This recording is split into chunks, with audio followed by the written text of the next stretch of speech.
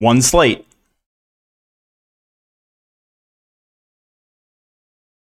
One slate. No one runs worse.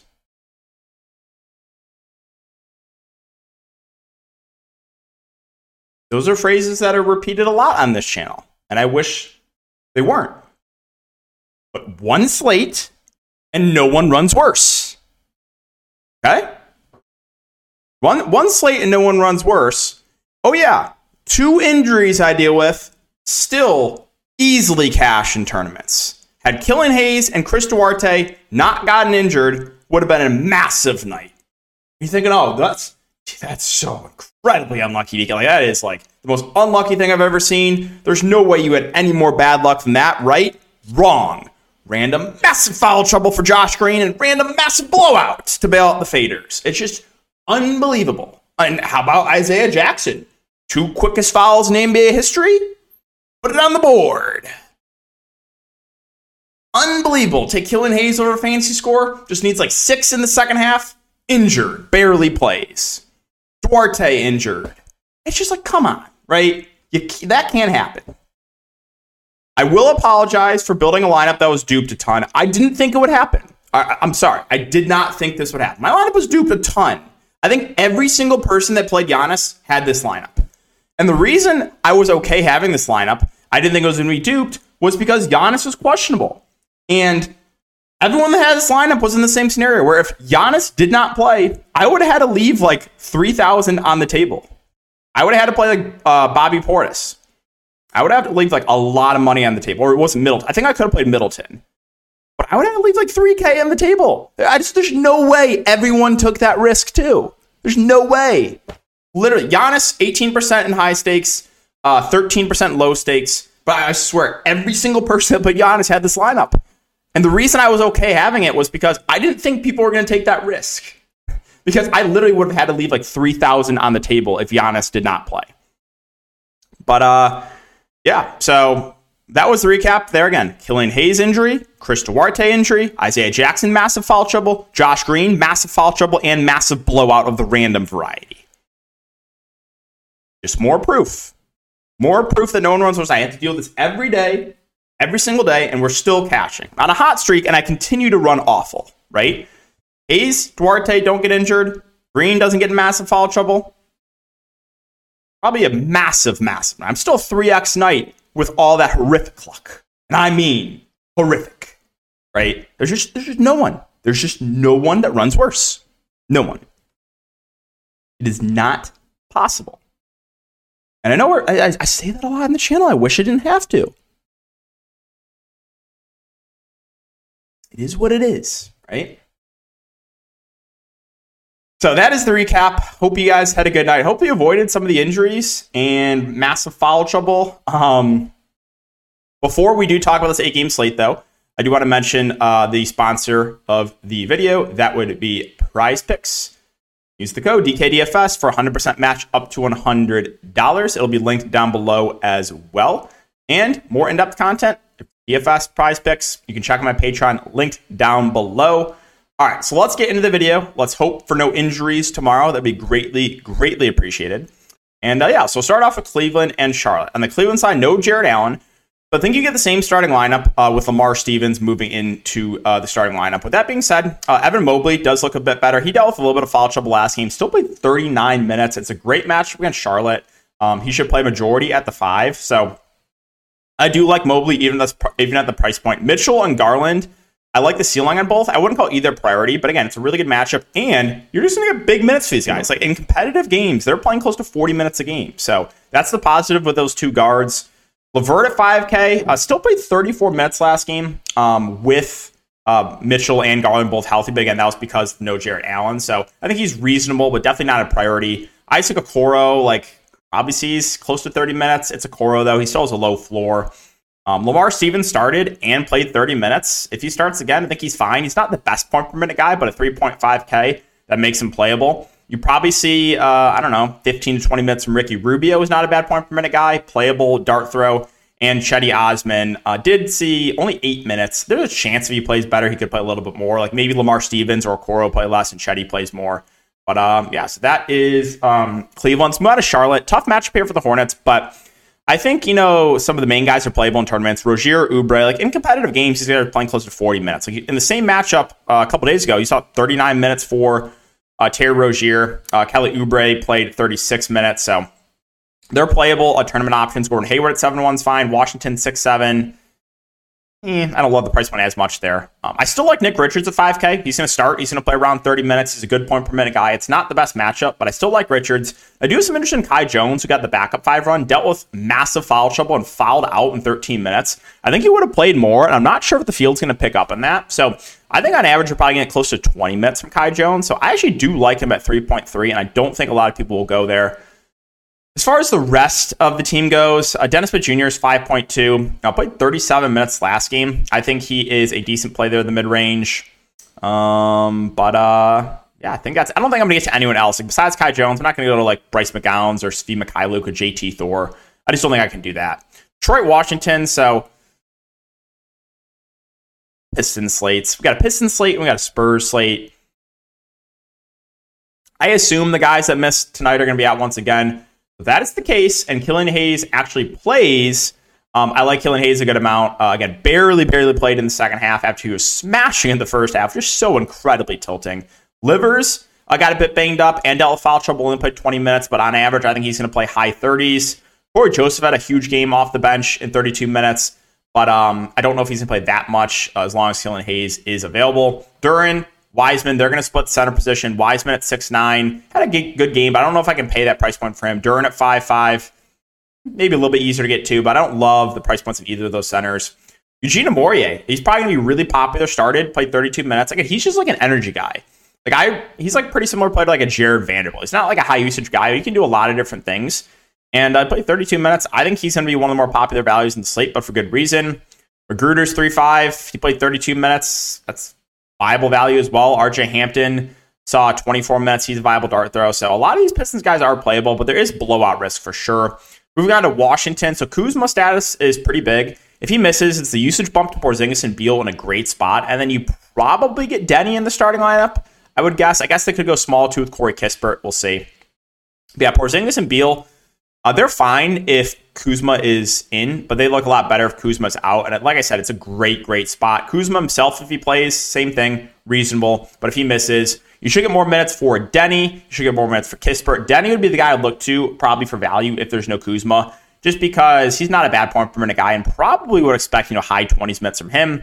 Gafford's 4.6. I think he's a fine tournament play. His minutes fluctuating a little bit. Monte Morris, DeLon Wright, they're kind of splitting the point guard duties. Probably give the edge to Morris since he's starting, but you can still consider DeLon Wright, I guess. Don't think I'll get to anyone else, though, on Washington. So let's move on to Denver and Toronto. For Denver, we got Jamal Murray status up in the air and Reggie Jackson probable. Nikola Jokic, 77 and 87 back-to-back games. But when I play, no one played Jokic 3 slates ago. Fantastic matchup at home. No one. Absolutely no one played him. 45 fantasy points when I play him. Next 2 games, 77 and 87.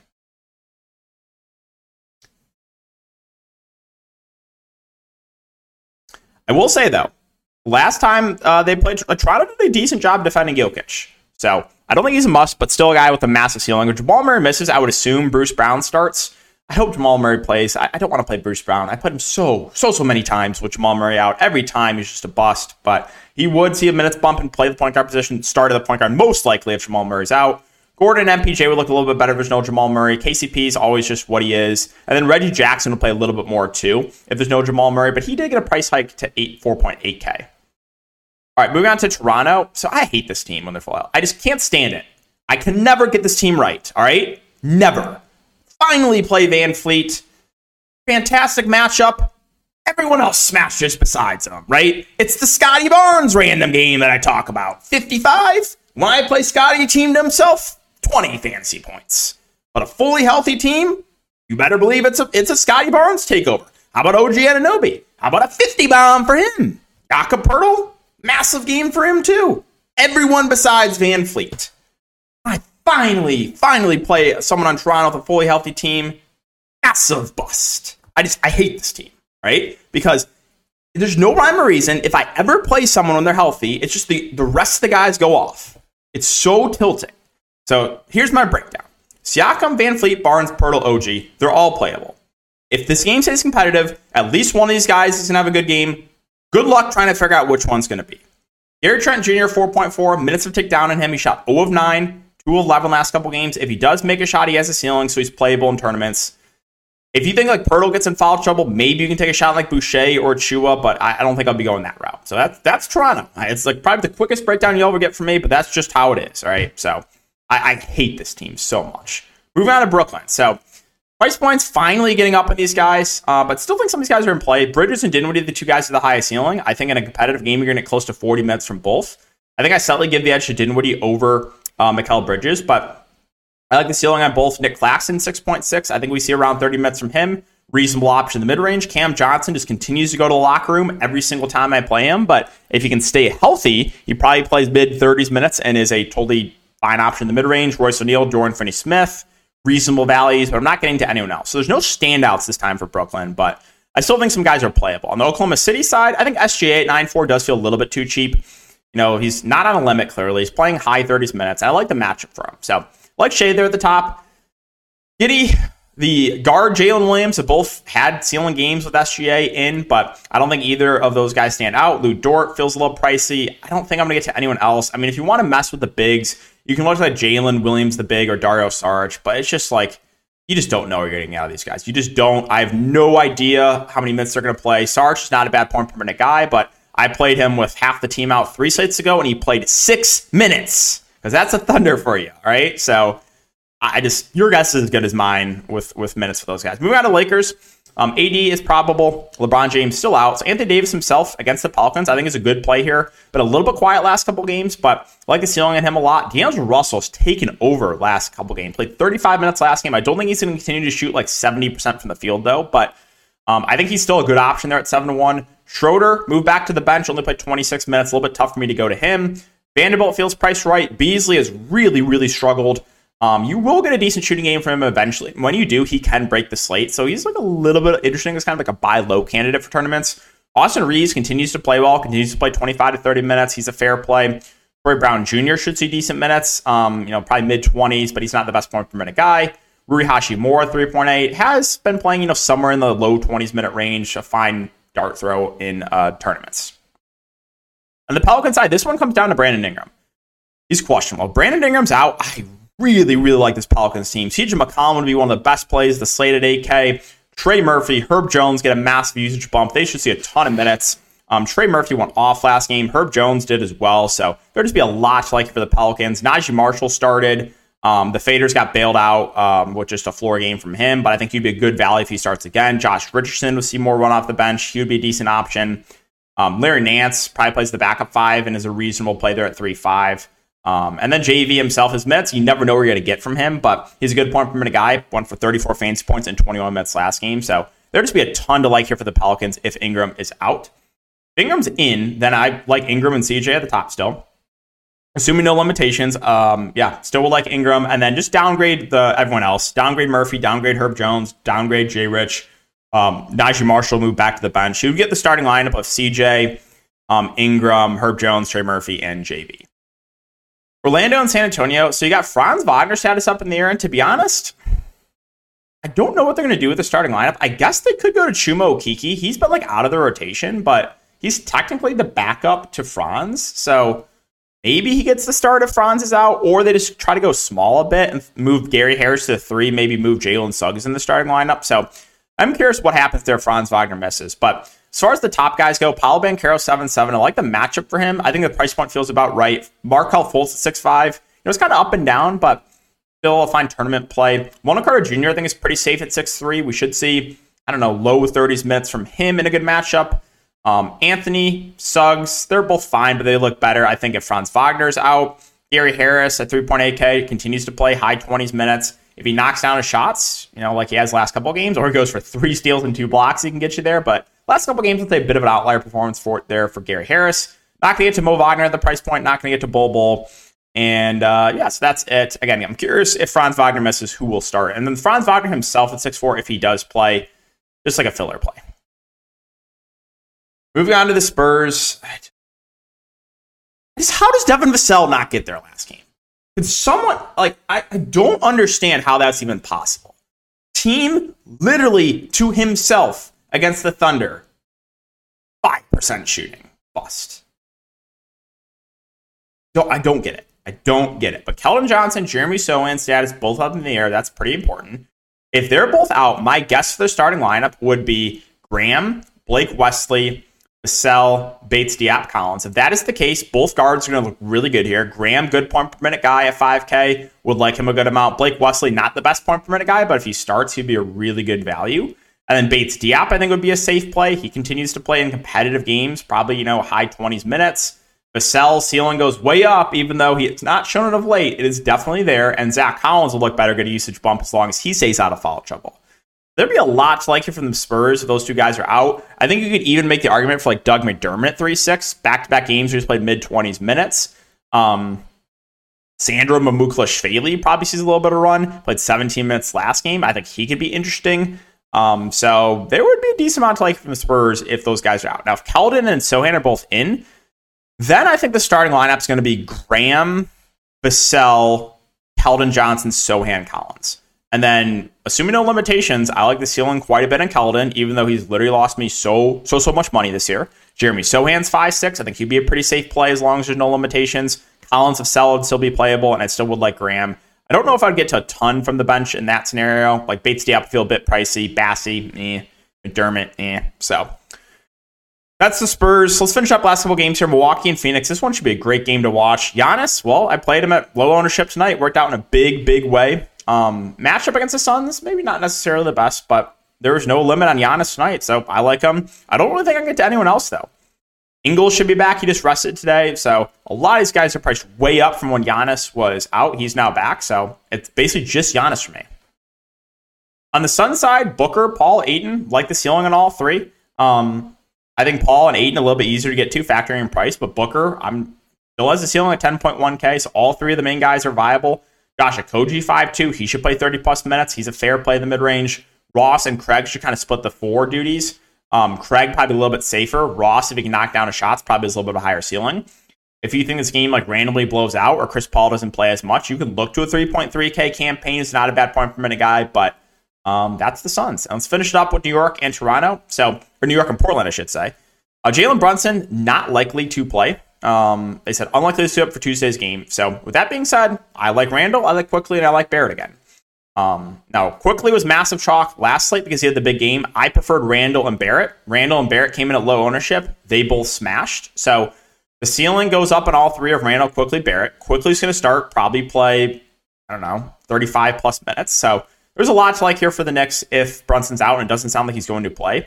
I just mentioned it with Randall, right? I was like, all right, he's not going to continue to shoot this bad, right? It's not like his role changed. He was just shooting awful. 5 of 17, 8 of 22, 5 of 24. And he finally had a decent shooting game, went for 50-plus fantasy points. So, like the ceiling on Randall, like the ceiling Quickly, like the ceiling on Barrett. I think Josh Hart is probably, honestly, the easiest to get to because of the price point. He should play low 30s minutes. He's just a guy that can stuff the stat sheet. He's probably not going to kill you. And if he has a decent shooting game, he can have a ceiling. We saw 40-plus from him 3 games ago.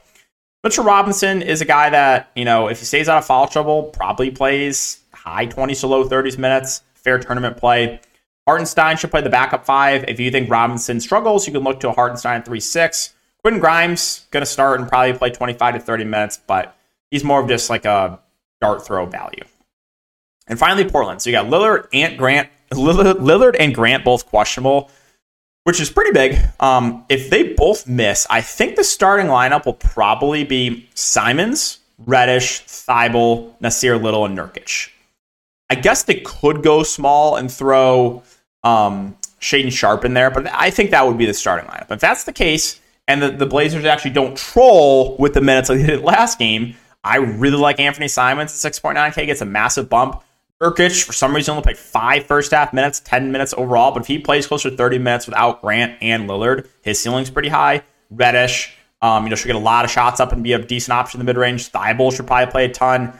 Nasir Little, not the best point per minute guy, but if he would start, he'd be a good value. Then you could even start making the argument again for Shaedon Sharpe off the bench. So there'd be a good amount to like here from Portland if that's the case. If Dame and Grant are both in, I don't really think there's anything that stands out to me. I think you can still play Dame in tournaments, even in not necessarily the best matchup.